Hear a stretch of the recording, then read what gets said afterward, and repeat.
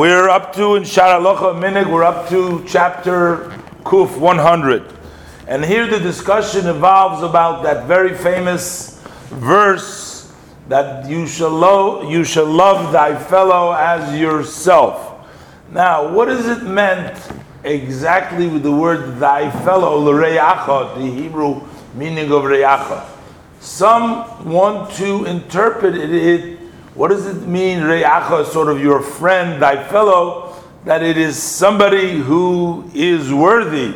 But if it's an evil person, a person who does evil, he is excluded because he cannot be called thy fellow. He's not called re'acha.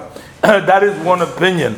But that opinion is later on rejected or by other commentators who prove that even with regards to people who have committed sin, who are considered Rasha, they too are included in the verse, thy fellow, and therefore the mitzvah of love of every single person is inclusive of everyone, even a person who does evil. Now, although there might be other verses which talk about hating the Rasha, but as the Alter Rebbe writes in the Tanya, that it does not take away from the mitzvah of love, and the Alter Rebbe of loving every individual.